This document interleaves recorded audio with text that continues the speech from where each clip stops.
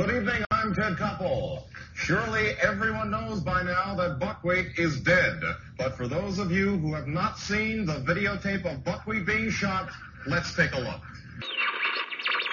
But God sometimes leads us into things in order to test us. This is a filthy, creepy van that someone wrote rape on the side of. I wrote that. The van doesn't have any locks, and the word rape keeps all the weirdos away. Ty Webb, Heavy Longmire, Gustav Mateblanc. Is GLK London transmitting on the shortwave band on 10.4 meters at a frequency of 250 megacycles per second. This is GLK London transmitting on the shortwave band on 10.4 meters at a frequency of 250 megacycles per second. Can you hear me? Can you hear me? Can you hear me? Can you hear me? Come on then, Plato. Enlighten me. Let's hug it out. Well, welcome to another edition of Can You Hear Me? I'm Gustav Monteblanc. I'm Ty Webb. And I'm Heavy Longmire. And you can find us on Twitter at Real Gustav. At Muzzy74, MZZY74. Because yous can go suck a dick. Exactly. I hate yous. And you can find me, Heavy Longmire, at Longmire Heavy. And if you like to send us some hate mail, you can email us at canyouhearmepod@gmail.com. And we welcome any kind of feedback, good or bad. We don't really care. Just as long as you yell at us. Are you a home-based shitter? You know, last week, Ty shared the struggle at his hole-in-the-wall gym of the man that goes and shits and doesn't wash his hands. You know, my home base is a little bit different than most since I travel so much. Mm-hmm. But my hotel becomes my home base. Right. And I am, as much as I try to be, a home-based shitter. Yeah. For the most part, I am. I've, this age in life, you've kind of got a routine. Yes. Kind of got a cycle. Got a rhythm. Yep, got a rhythm. And so I try to get that worked out, before I start my day. Right. And usually when I end my day. Yes. And, now, I have found if I get up early, may get up and take care of business, but before I leave, there may need to be another visit. Two rounds? Two morning rounds. 2 mornings rounds, maybe. Depends on how much coffee I've drank. So I don't drink coffee. Right. At You're all? A pussy. At all. He does not drink coffee. He doesn't drink coffee. He doesn't drink Don't alcohol. Drink booze. He's a Mormon. I drink an awful lot of Coke Zero, so I think that knocks me out of the running. No. Oh, yeah, that's caffeine. Yeah, they don't care for the soda as a general rule. Caffeine. Did I ever tell you about the... Big fan of the Sprite. Not even that sometimes. Did I ever tell you about the Monteblancs go on a double date with the LDS couple? Yes. Did I tell you, Ty? No. As we've established, Mrs. Monteblanc is much more likable than I am. Everybody loves her. Sure. She's a people person. It's very much so. People could probably do without me as a general rule. So one day she met some new lady in town at some mom's group or something like that. And so she's like, oh, yeah, they just moved to town. We're going to get together and go out, have dinner. I'm like, okay. And we are more of a Protestant faith. And although I've worked and know quite a few LDS people, their sense of humor don't always align with mine. So she didn't have to tell me, but I took it upon myself to say I have to behave. You got to take it down a notch. Got to tone it down. Keep the snake in the cage. So very, very mature of you. Trying real hard. So we went to a place that you mentioned in a previous podcast. Okay. Which serves libations. Yes, they do. But, in that town, not a whole lot of choice, so that's where we were. And, Mrs. Monteblanc, I think I'll have a margarita. Hey, let's So get it's this party already, started. kind of like, There we go. Let's loosen all this right. thing up. but they were cool, they're By the fine. end of the night, they're swinging. No. So I'm still trying to be good. I'll just have a water with lemon, thank you. Whoa, how metro of you. So they're like, well, we don't ever get to get out. We got a babysitter. What do y'all want to do now? I have no idea. Mrs. Strip Monteblanc, club's open. let's go shoot pool. So we go to a pool hall All right. with the LDS couple. Well, do they have LDS pool halls? I'm not aware of them. I've never worked in Utah, so I'm not sure. So we're there. Again, I'm being on my best behavior. No dick jokes. No nothing. I'm Right. towing the line here. Which is really hard to do in a pool hall. Exactly. So we play pool uneventfully for a while. Okay, and then what do we want to do now? The girls think of karaoke. So we head off to some Bar. bar. A lot of Donnie and Marie songs. Well, the bar was closed. The one that they wanted to go to. So, and it's maybe like 10 o'clock. And so the couple are like, well, the kids are over at the babysitters. Why don't y'all come back and we'll play a board game? We love board games. I see where this is going. It's not going there. I think they're working into It that. is not going there. Thank you very much. We go over and they want to play Bananagrams. What is Bananagrams? Bananagrams is some kind of Scrabble-like freeform game. It's got tiles with letters on them that happen to be in a banana sack that looks kind of phallic. Whoa. Man, this situation is you're setting up Gustav for failure in this situation. Well, this is like asking him to hold his breath for 3 hours. At this point, it's felt like the Lord is just waving a red flag, a red cape in front of me the whole night. Right. But I'm trying my best to be the shepherd here. So, the couple, the lady, she says, we have a house rule that if you can play a word that's dirty, you go ahead and play it. Sounds a little kinky. Again, this is the Lord waving the red cape at the bull, Right. You're trying to be the shepherd, but you've got the wallet in your pocket that says bad motherfucker on I'm it. trying to be a shepherd. So I'm thinking, my dirty words are probably way dirtier than yours, man. Yeah. Their dirty word is like damn. Damn, and I'm dropping the C-bomb, So we start playing, and of course, Mrs. Monteblanc is competitive. Yes. She's got a margarita in her. Yeah, but that's been a long time, we've played pool, That's true. Dragged through. She didn't suck down 3 PBRs I at don't the think pool hall. she might have had a couple. She might have had a beer at the pool hall. I can't remember. But I think she plays like damn or something like that at some point. And through my sheer will, I'm winning. I'm getting close to hitting whatever the marker was. You had to throw God in front of it, didn't you? No, actually worse than that. Okay. So I have a 3-letter word that I can play that's going to win me the game. Because I'm almost out of tiles or whatever. I don't even remember what the bullshit rules are. But the word is an obscure old English. It's H-I-E. Okay. It's to go. I can't remember if it's hi or hey or whatever the pronunciation is, but I know this word. But the only way I know this word is because it's in an old Mormon hymn about going to the star where God lives, the star of Kolob. And how did... never mind. Yeah, no, that's exactly the so Yeah. Okay, so I play the word. Who doesn't know that hymn? Right. Well, so here I have this. I hum it every night. Right, here I have this part. I'm thinking more of like they've put down high and he adds like MAN to it.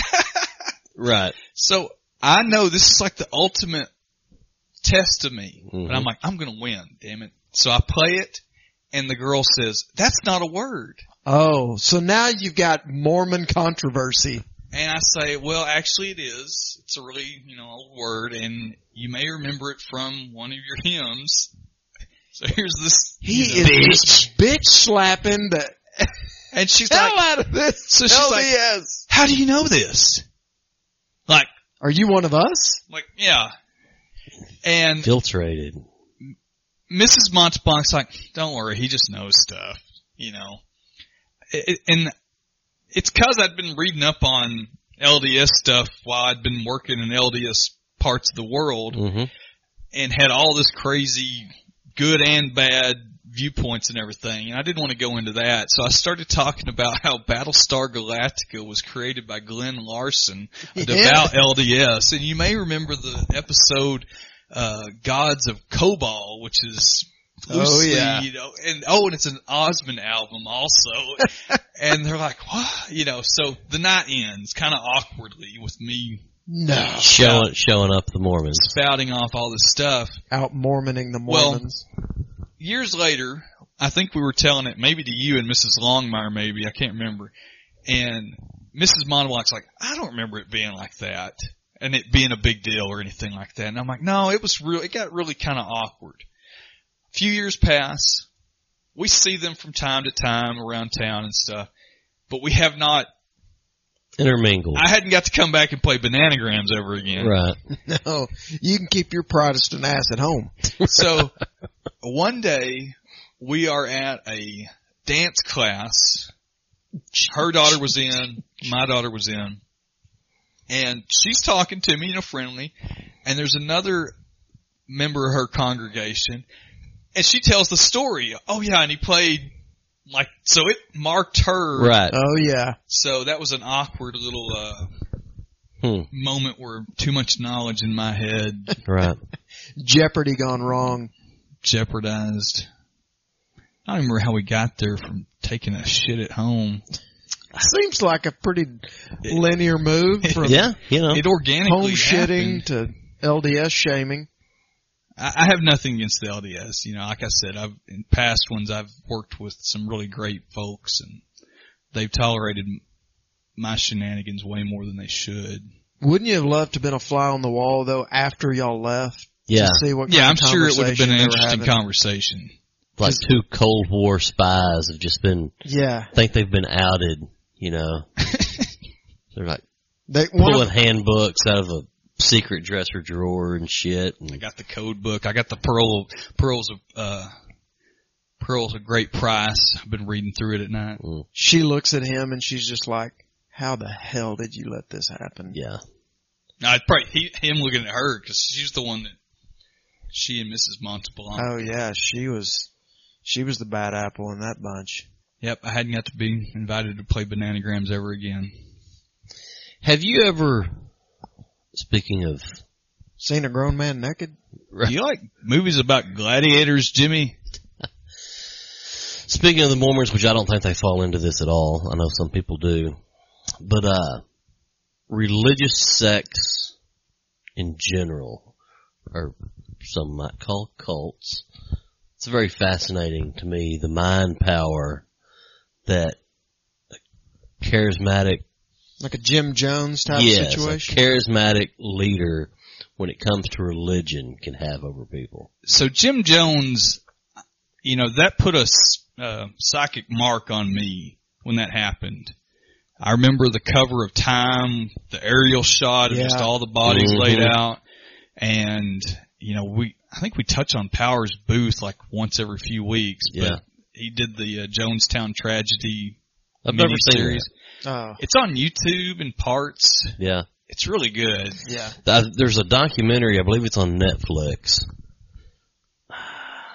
Future sponsor. I think it might just be called Jim Jones. I can't remember what it's called, but it's about all that, and it's very good.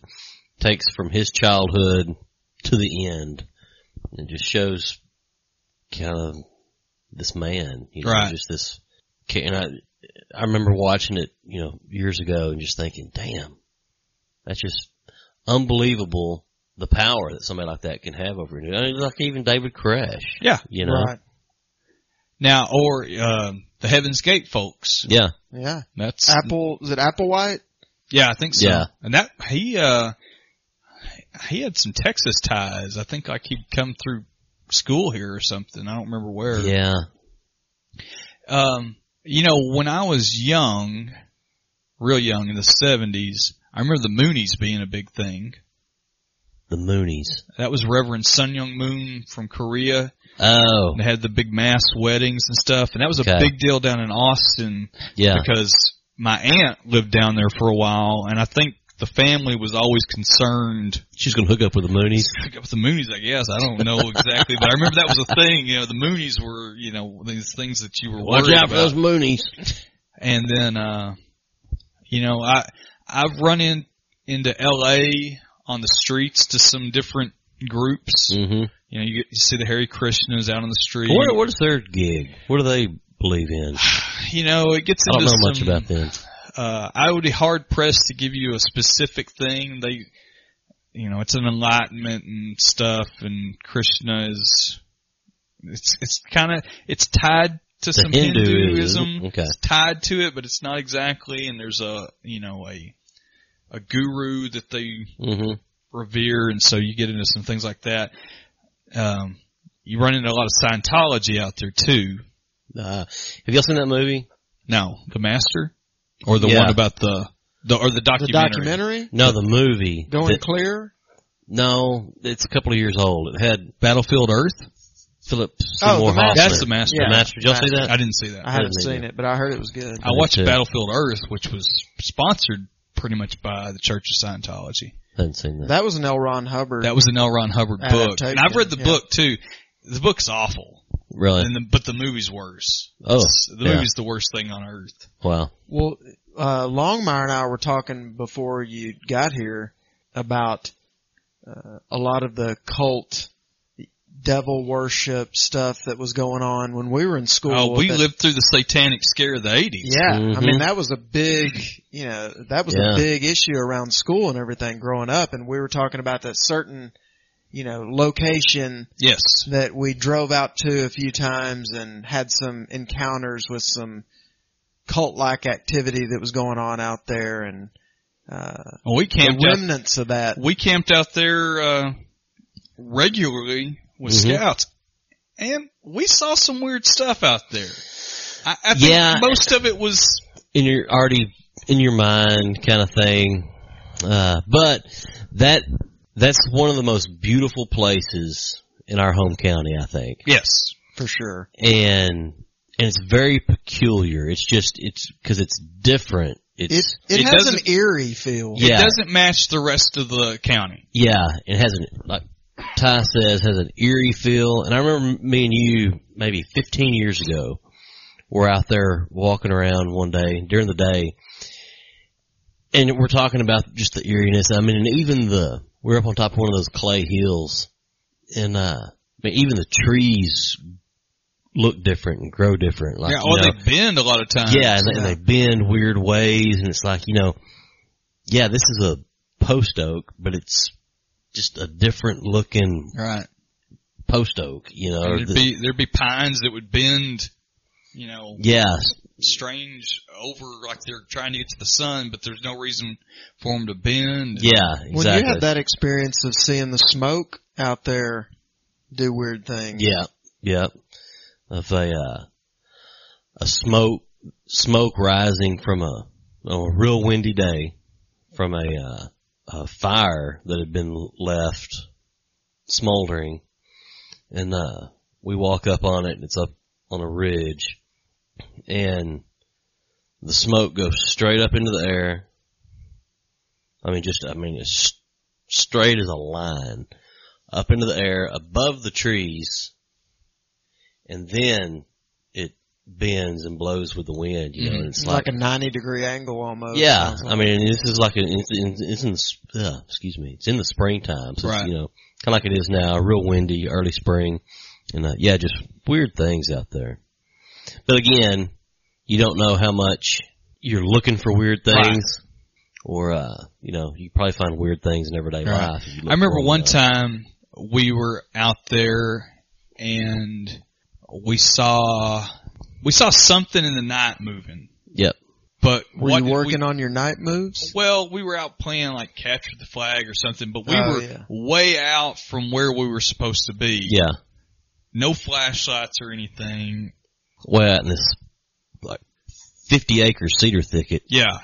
And something that was personish was moving through, and it was, there was clothing, but it was like one color, lighter color, but Was it the moon? was clouds moving in front of the moon that was just something weird. Because when blocking you're off light here and there. When you're 13 or 12 and you're out there already scared shitless that some 16-year-old football player is going to come beat your ass, you're already hyped up. Plus, captured flag. Plus the idea that devil worshippers may get you. So, there's a lot of power of suggestion out there. It's a beautiful place, but it's also an odd place. I remember going. There was, of course, anytime you went out there, especially at night, it was eerie to say the least, if not spooky. Right. And I remember really very Friday the 13th. Yeah. Yes. Yeah. Exactly. Yeah. And I remember going out there one night with a couple other friends, and we were just driving around, drinking and that kind of thing. And it was like middle of the night on a weekend, and we decided, hey, let's just drive out there, which we did all the time. Yeah, right? not uncommon. And so we drove in, and some of those times we drove out there, we saw some of that activity of there were people meeting and circled up and all that kind of stuff, and we didn't hang around too long to see what was going on. But this time we drove out there and we parked at and we didn't see anybody else anywhere, and it was late, real late. And we parked out there kind of by where that old boat ramp area is. Mm-hmm. You know what I'm talking about? There's that, big concrete area out there. And we parked, we got out of the truck, we were just, standing around drinking, talking or whatever. Well, at one point we saw we looked over and we didn't notice that nestled up kind of halfway pulled into the trees, towards the bank, kind of hidden, hidden amongst the trees right there at the bank, was this white van. Which anytime there's a white van that you see at 1 o'clock in the morning. Any van. Doesn't matter what color. And this is not a location to where people frequented. Yeah. There wasn't people camping out there or anything like that. Yeah. And so it automatically got us, freaked scared out. shitless. Yeah.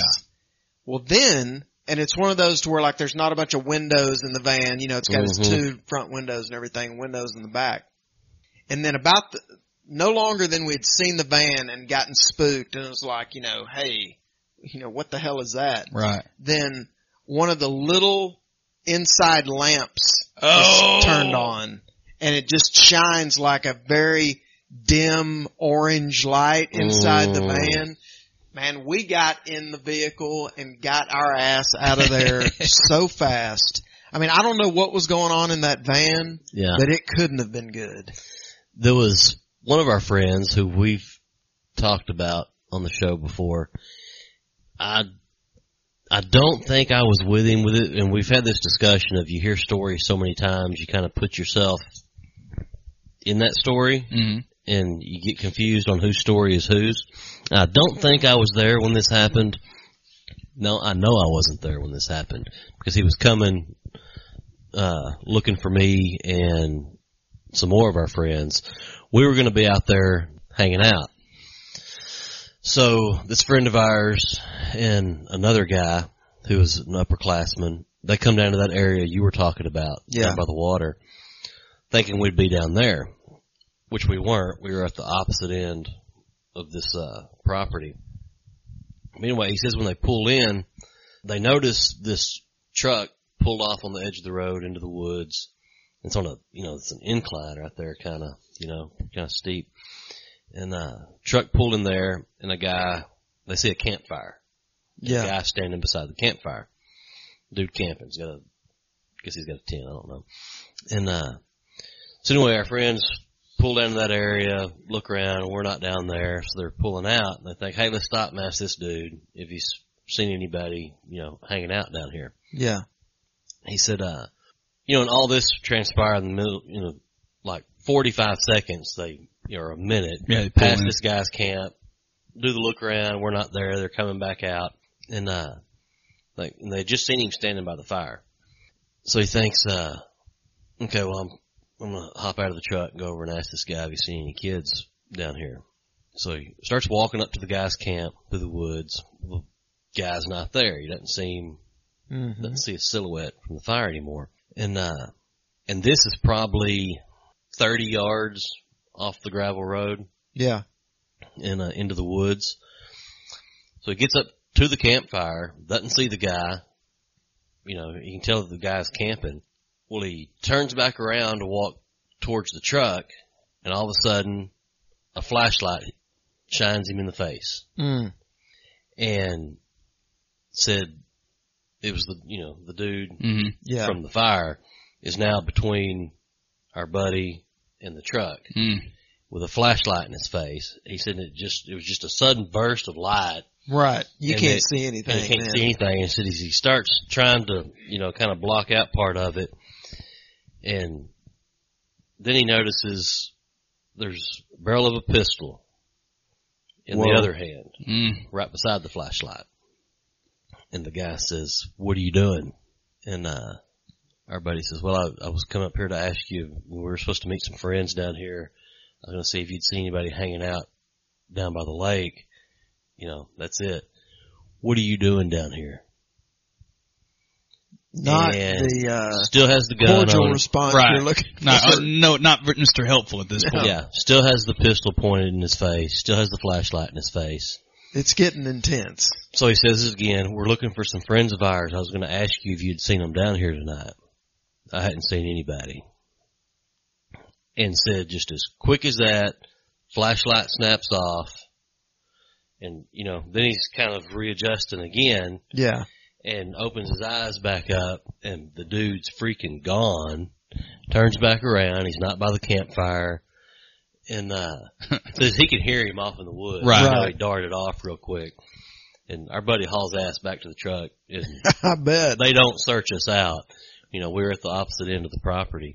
And but yeah, some creepy individuals down there. It was a place, so there were plenty of coon hunters coming through, also causing hell. Yeah. Kids drinking, weird drifters. Yep.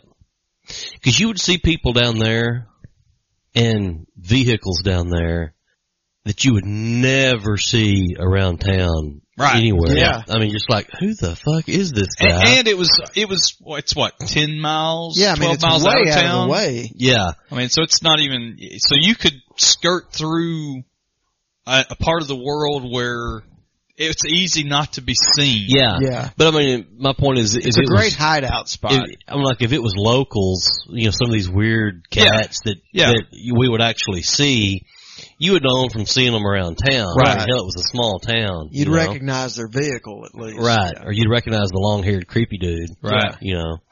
And that has PTSD from, 1968. Right. And but yeah, there was some creepy cats down there. In general, I've worked in some of the most dangerous statistic-wise cities, like Memphis. Bragging montage. Well, man. Philadelphia, Oakland. Spies work is not easy. No, it's shitty places in Michigan and stuff. But my most uncomfortable events have always been rural, isolated places. Yeah. With crazy people that you either know are there or you're actively intervening. You've talked about Southeast Oklahoma. Mm-hmm. We've been in some weird spots up there. Yes.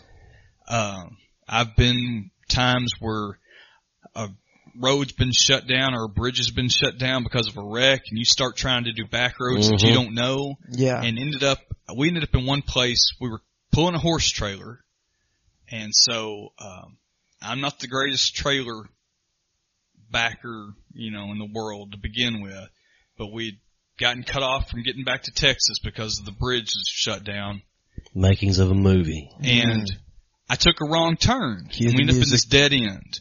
But there's a shack over here on one side and a shack on the opposite side. But it's like as big as this garage between the two of them. Mm-hmm. And dude comes out from one side, and I said, "I'm sorry, we made a wrong turn. I just got to back up." And as I start to try to back up, a dude comes out from the other side. I said, "What are y'all doing?" I said, "Well, sorry, I made a wrong turn." That guy said it was okay to back up. Well, that guy don't know shit. I mean, this guy's literally lives like 15 feet away from him, and they They're hate each other. probably related. Yeah, they probably are, but, you know, Yeah. I'm like, I've just walked into the Hatfields and McCoys here. There was one time I was up in southeast Oklahoma, and I was by myself at the time, which is not a good idea, and I went, place that we used to camp up there. Okay. And I decided to swim across the river to the property that we were not authorized to be on. Oh. Up on top of that cliff? Yeah. Okay. You know, where you could see that there were some cabins and stuff. Mm-hmm. So I just go walking around, and I stumble onto a compound of multiple cabins and old buses. The old bus is always a sign, too. Yeah, that's and red flag. like outhouses painted with moons and stars. Right. And this is sounding very True Detective. it was very True Detective, and before True Detective existed, and obvious signs that people have been shooting a lot, but nobody was there. And so I walked down the end of the road, and the gate was locked. It was a pipe gate, and I'm like, you know what? I'm getting the hell back out of here. Yeah. Hopefully nobody shows up. Yeah. But if something had happened, nobody would have ever known. That's the scariest part to me of the bad things happening in rural areas aspect is, I mean, hell, you remember in that same area you're talking about, guys, when I was in college, so 20 years ago, I remember reading in the Dallas Morning News, there's an article about evidently there was this guy from Dallas who'd been up in that area you're talking about where we used to camp. He'd been up there hunting back when all that was timberland. right. Up there. He'd been up there hunting, deer hunting. And he just never come home. And they'd searched for him, couldn't find him. They thought, never found a truck or nothing. So they just thought, well, this guy's run off, that kind of thing. Well, about 6 months later, they find some bones in the woods up there. And, first off, I think they found his truck. His truck was like down in a ravine and covered up and, shit, it'd been partially stripped, that kind of stuff.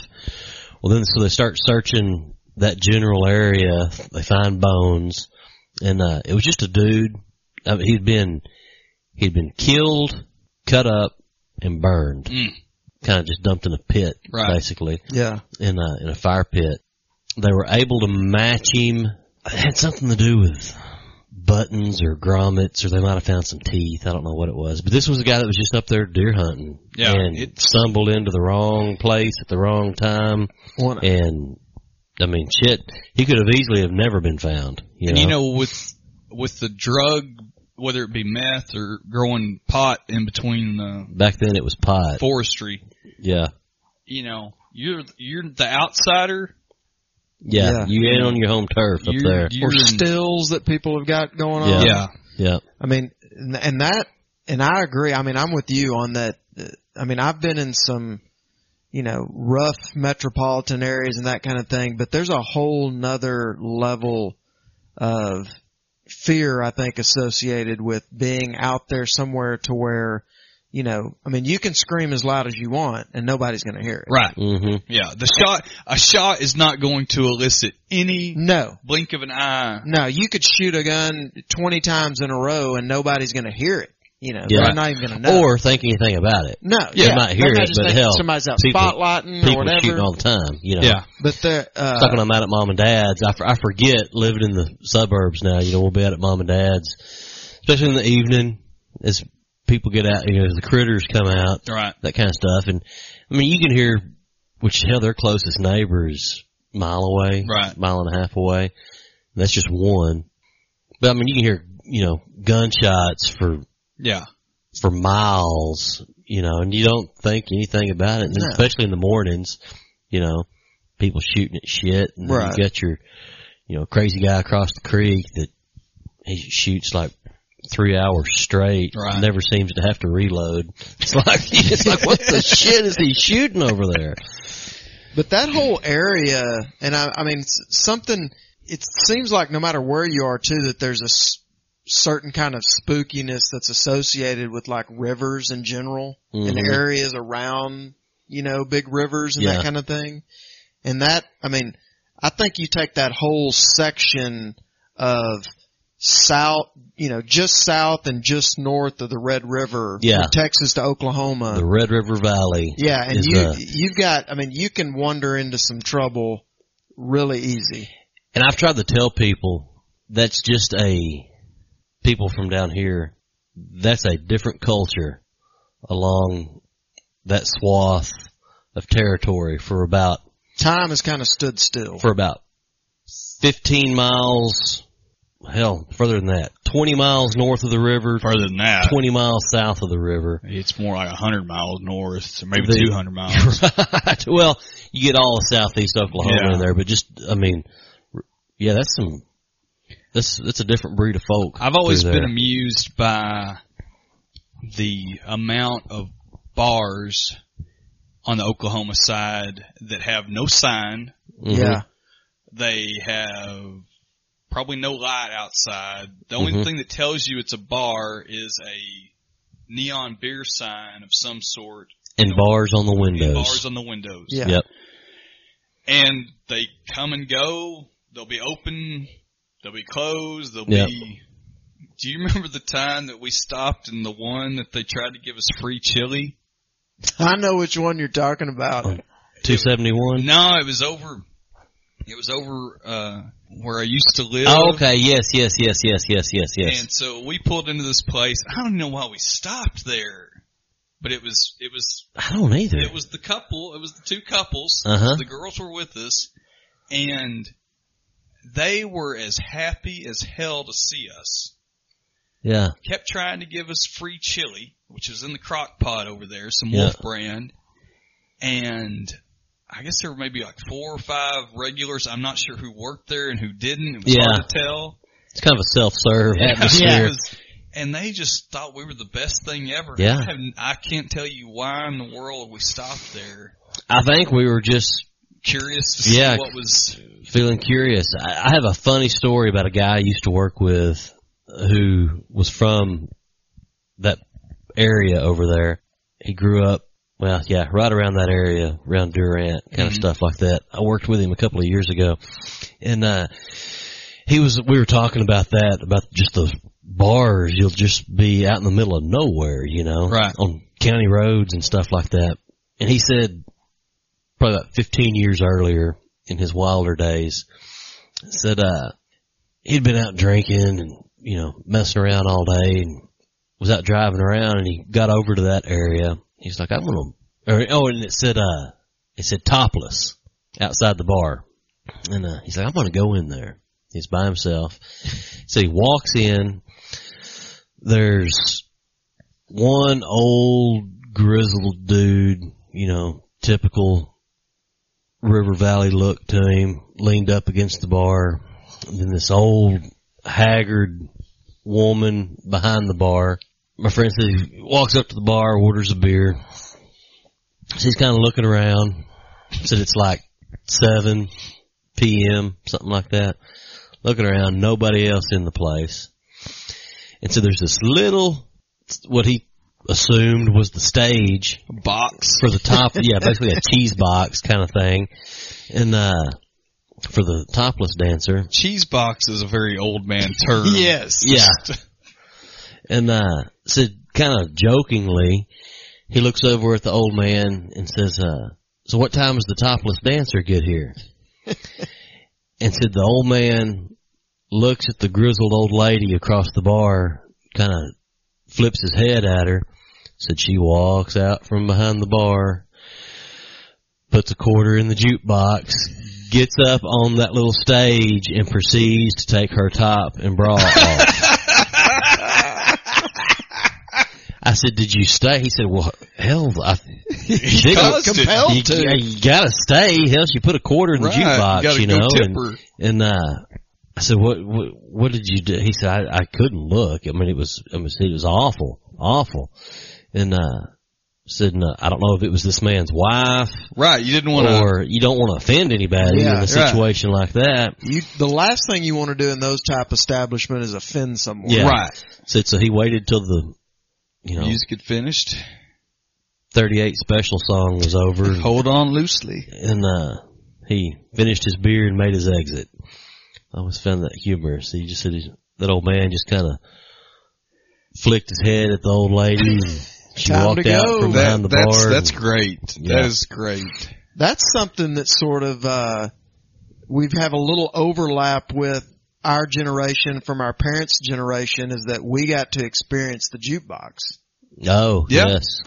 Yeah. I mean, it wasn't around for a long time, but there was still like, even up until the time that we were in high school, The Pizza Hut still had the Pizza jukebox. Hut still had one. Mm-hmm. I've been in a few bars in my late 20s, but by that time it had changed to The CD. yeah, and even just MP3s. Yeah. Where you can just load up a shitload of stuff and it's set up. I mean, visually it looks just Right. like a jukebox as far as your, CD liner. Uh-huh. Kind of, you can see what album it is and that kind of stuff. And you still have to push J3 and use the button to flip the pages over to. But how awesome! Remember the one at the old style when it had the little hand typed little label that you had to go in and you had to search through there and find your foreigner that you wanted. Yeah. To play Jukebox Hero and And those little white buttons that you would push in. I mean, that was that was magical. Right next to the cigarette machine. Yep. Yeah. Cigarette machine. The cigarette machine and the Miss Pac-Man. Yeah. That Pizza Hut, man, that was, and I know it's still there, but that was just a magical place. It was. At a time. Well, that's Tuesday nights, family night buffet. Well, and that's back when it was a big thing to go eat out. Yes. Yeah. You know. That's another thing that we overlapped a little bit with our parents' generation. Yeah. I mean, it had gotten to a lesser extent than it was for them, but that's something that died out with our generation. Yeah, because now, I mean, it's like food. I mean, you got your smorgasbord of places to eat at, right. and the disposable income to be able to do it. Yes. You know, whereas, coming up, it was, I mean, to go out to eat, that was a big deal. Yeah. And there was no bring something home. It was, it was, and it was like, it was a planned event. It wasn't just like, it was a big deal. It wasn't just like spur of the moment, hey, let's go out to eat kind of thing like it is now. Oftentimes it was set. Yeah. You're like, okay, well, Friday night we're gonna go to the Pizza Hut or grandparents would come sometimes. Mm-hmm. I remember my it was a big deal to go out to eat. Yeah. Yeah, I mean, maybe once every couple months you'd get to go and have all you can eat fish or something. Oh, yeah, that was always a big deal too. Yeah. Anytime you had to, that was the extra kicker, is not just going out to eat, but you're going on a road trip. Right, because you had to travel for that. You're going to drive to a whole nother town you can to eat dinner. Drive 30 minutes. Maybe 45 or so. Yeah, 30, 45 minutes. And what always killed me is that usually at those places, it was always kind of, as a kid. And you would have to wait, which always whipped your ass as a kid, too. Because at that time, you didn't have to wait anywhere you went to go eat. Right. At least in our world. There was no line to get my peanut butter and jelly from my mama. Well, there's no line if you went to the Pizza Hut. Yeah. Yeah. They might have that little sign that said, please wait to be seated. Right. That wasn't, crowd control. But then you go to this fish place and it's packed. Oh, yes. And no reservations. No reservations. Nope. So you just, or no. Was that the place that you did have to have reservations? I don't remember. There may have been one that you had to. Yeah. But you would go and you would wait and you finally get it. And as a kid, you're like, I don't see what the big deal is. And the wait. Could have eaten fish sticks at home. Yeah. Wait time was very different then than it is now. I mean, there wasn't phones to play games on, kill the time. And you need to sit your ass down. Yeah. You were going to sit down and wait and people watch. That was your game. As a kid, that was horrible. Yes. As a 5-year-old, just having to sit there or stand. Stand because you couldn't, and you're just wiggling and you just a wiggle worm anyway, And the parents didn't feel compelled to entertain you. No. The way it is now. No. It's like, now it's like, little Johnny, do you need something to do? Do you need something, like you feel compelled to entertain? Yeah, that is totally. 1980, you were just expected to sit there and behave. Yeah, it's like we'd go over there with two other adult couple friends of my parents. Yeah. And it would be me and then these two couples' kids. Mm-hmm. And when it got time to wait, it would be like, you kids go sit down over there and we're going to go over here and have adult conversation or go to the bar or whatever. And you're just going to wait. Right. Like, we'll let you know when we get to go sit down to eat. Yeah, it's a total different world. And not necessarily for the better. It's just become so much more child centric. Boy, that is the truth. I mean, families now revolve. The pyramid has been flipped, where families, just look at the time, your schedule on how much of your schedule in a given week is child centric. Yeah. Versus, like, I felt like growing up, it's not like I didn't play baseball or soccer or whatever else, but there was no point in my youth where I felt like that I was top priority. Or you were the most important I wasn't thing the center of the universe in the family. Right. It was like, and there was a lot of that, like, the kids tag along for parent stuff. Yeah. Adult stuff. Like, my parents are going to go over to so-and-so's house and there might be 6 couples over there that are going to play cards or dominoes. Mm-hmm. And the kids are going to be like, look, find something to do. Yeah. Entertain yourselves. Yes. That was a definite real thing where it would go anywhere in age from 3-year-old kids to that's right. 15-year-old kids. And it wasn't like we're going to set you up with a movie or TV or anything like that. Didn't have a VCR back then. You were going to turn the TV on and you can watch Knots Landing. Exactly. It's like, let me watch another episode of Love Boat. But it's, it was, and it was also, you guys go somewhere that's not going to disturb the adults too. Like, you weren't going to get the run of the living room. No, you weren't. You were going to be off in a bedroom somewhere, and hoping this kid had some cool G.I. Joes, or that the kid wasn't an older asshole and beating you up all night. Yeah, and I think you can, if you were just to take photos of the American home now versus when we were kids, it would tell the whole story. Like the ashtrays sitting out. Yeah, and like in the living room, like a lot of, families' living rooms who have kids now look like, every room looks like a playroom. Yeah. Like there's toys you can. I didn't have and I'm sure you guys didn't either. Like my toys and playthings, all that were in my room. Yeah, shit stayed in the room. Yeah. I could bring it out and play with it in the living room and that kind of stuff, but the living room did not look like a kid's room. No, that's, I can think back because I've looked at some pictures of my parents' place when I was little, and it's, even though there were toys here and there, it doesn't look like, how my home looks like. There was just more of a division between like adult space and child space. Yeah. And now it's all kind of, intermingled. And too, talking about the feeling like we have to entertain them all the time. I remember because I was 6 when my little brother was born, which I thought was going to be awesome because I'd finally have somebody to play with.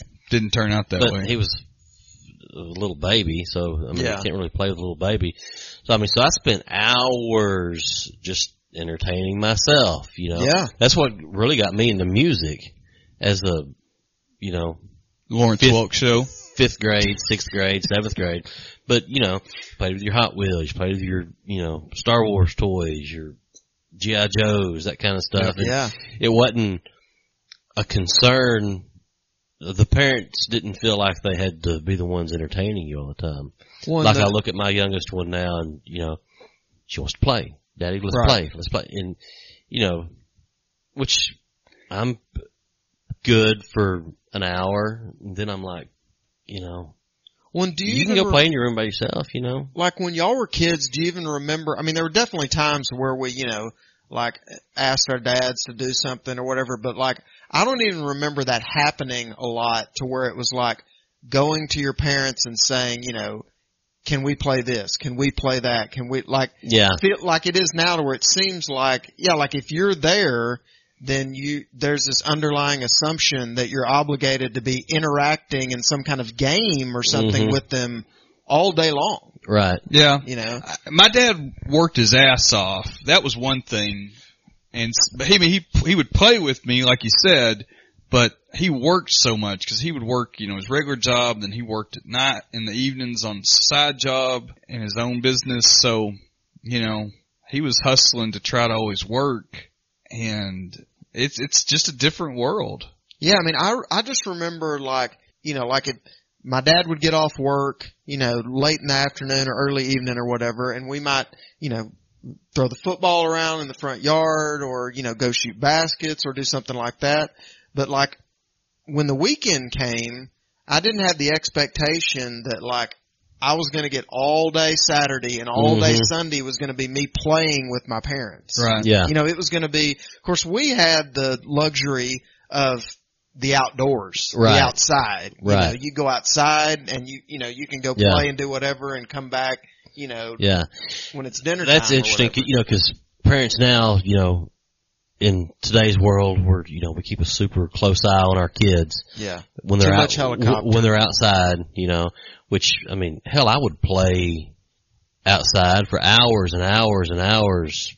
What I felt like was unsupervised. They might have been peeking out the window, making sure I was still there. You're probably pretty unsupervised. And, but do y'all remember, I remember this changed my mom for a little bit when the Adam.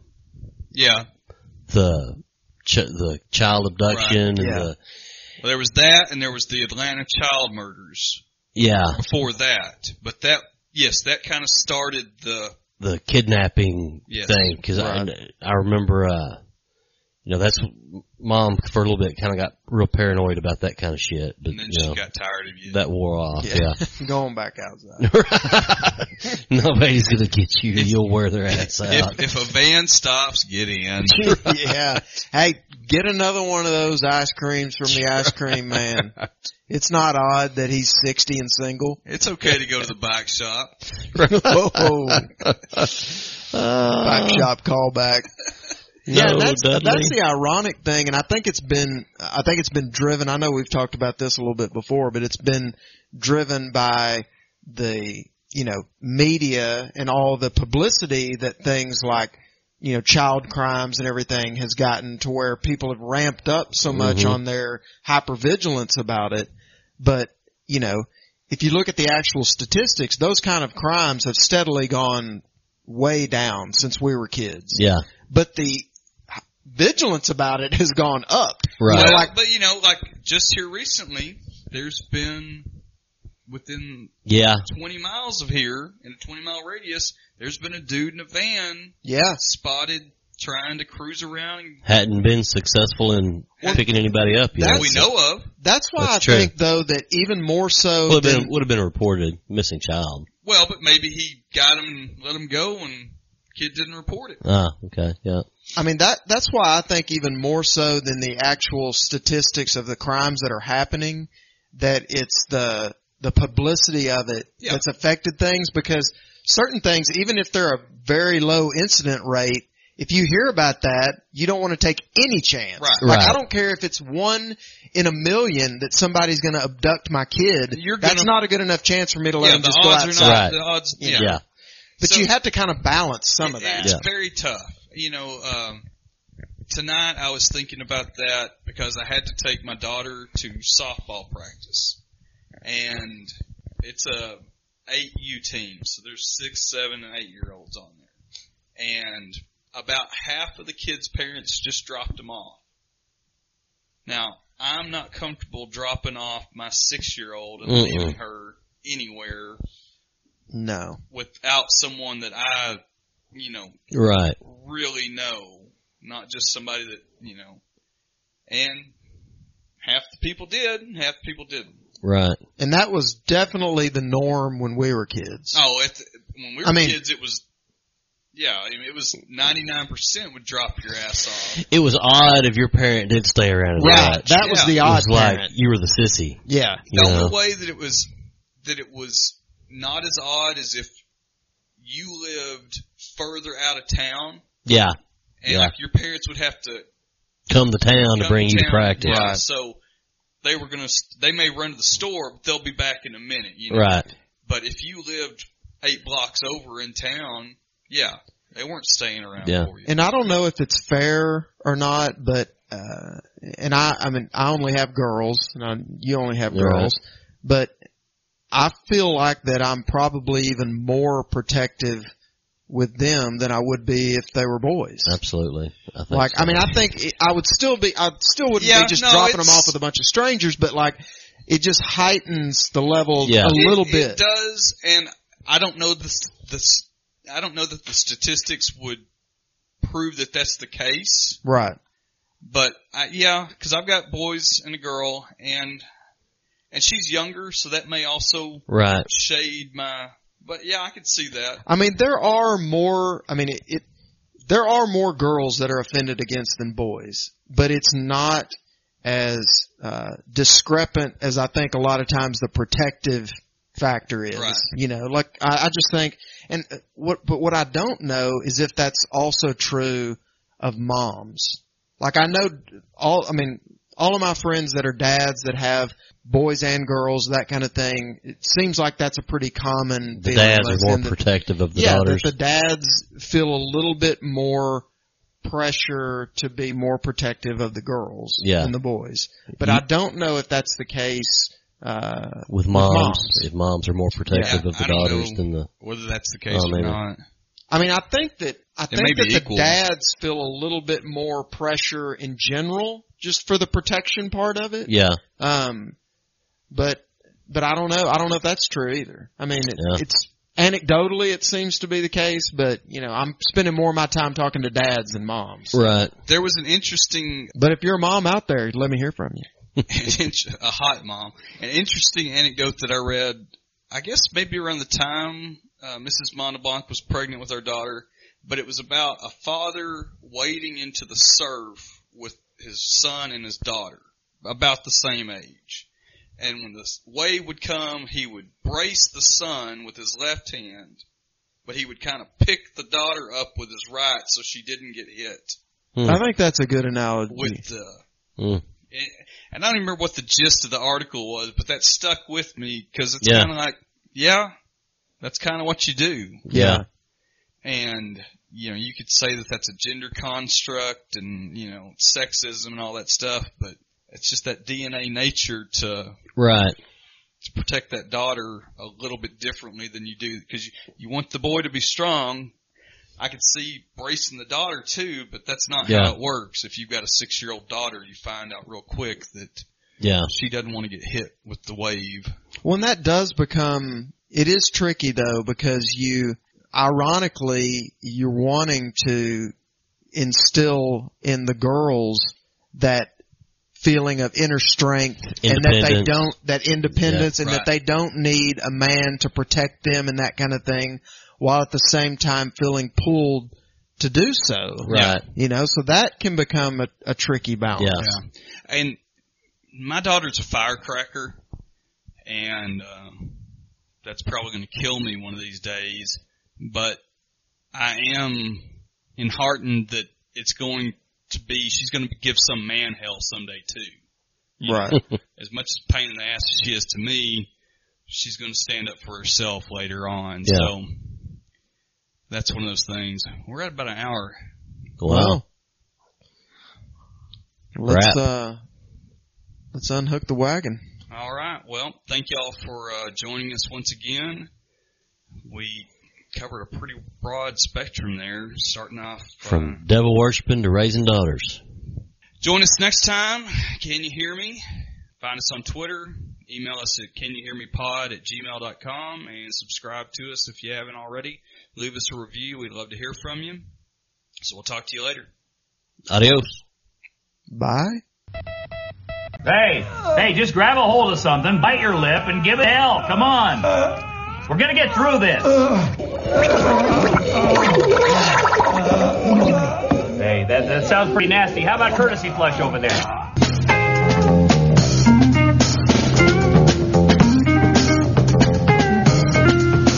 Excuse me, we'd like you to have this flower.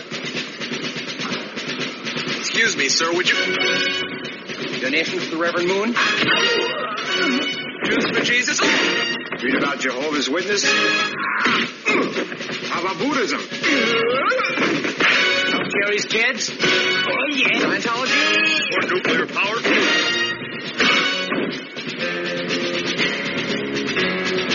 hide this tape when I'm finished. If none of us make it, at least there'll be some kind of record. And World Class Championship Wrestling, I'm Bill Mercer with Jay Sally. Good night from Dallas, Texas.